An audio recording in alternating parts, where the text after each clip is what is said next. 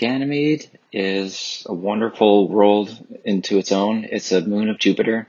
It's bigger than the planet Mercury. It's bigger than the Earth's moon, but smaller than the Earth. So it's like a whole planet that's orbiting Jupiter, if you will. Is it made of rock in the middle with ice on the outside? Is it ice all the way through? Yeah, that's right. It'll have a rocky core, maybe iron in the core. Again, it's also interesting because it's the only magnetic moon in the solar system. It has its own magnetic field, just like Earth has its magnetic field. Jupiter has its big magnetic field.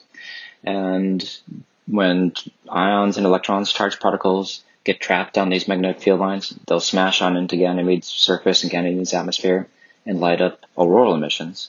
And yeah, we see an auroral oval on Ganymede, just like we see the northern lights here on Earth. And that's a really neat aspect of it.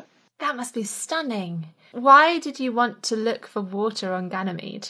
Ganymede is an icy satellite. It has lots of water on it to begin with. We think that a couple 100 kilometers below its surface, it has a layer of liquid water. So water is really essential to understanding Ganymede as a world in its overall sense. But we've never really seen evidence for water molecules bouncing around the surface in what we call an exosphere. It's a very tenuous atmosphere, even though we know it was surely there. We just haven't had the telescopic observations to observe it in the past. And how do you look for water on a rock that's so very far away?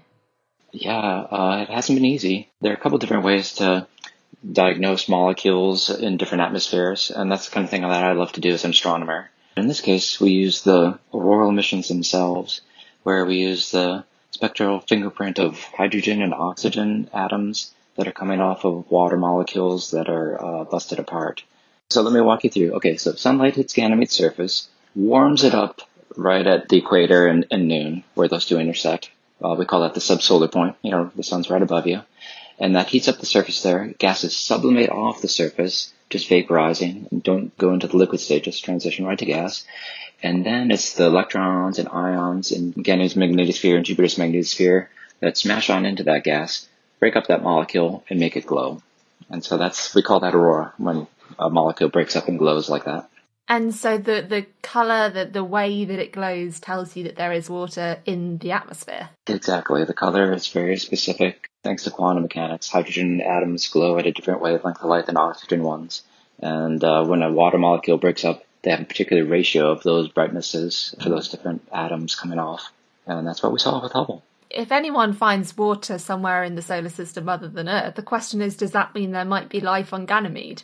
That's a very good question, and that's one of the big objectives for us sending the JUICE mission to orbit Ganymede, to go ask those big questions. Ganymede, yeah, the ocean might be deeper down, but it's still possible that there's life down there. We don't know.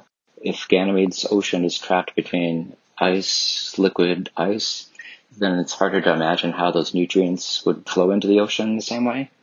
But we don't know. We have to go ask that question and go investigate. And is Ganymede the sort of place where humans might want to inhabit one day? Ooh, well, I've seen some sci-fi shows where they do have a moon based on Ganymede, and it's a pretty neat idea. But the radiation environment at Jupiter is just so intense. It's worse at Europa, but it's still like you're on the outskirts of a nuclear reactor in terms of you don't really want to live there. Hallo, wir kennen uns. Hier ist Clark.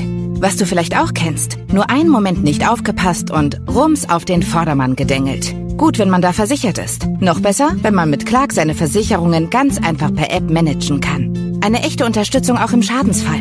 Denn Clark kümmert sich um die Abwicklung mit deinem Versicherer. Und bei Fragen stehen dir die freundlichen Clark-Versicherungsexperten zur Verfügung. Ganz ohne Wartezeit.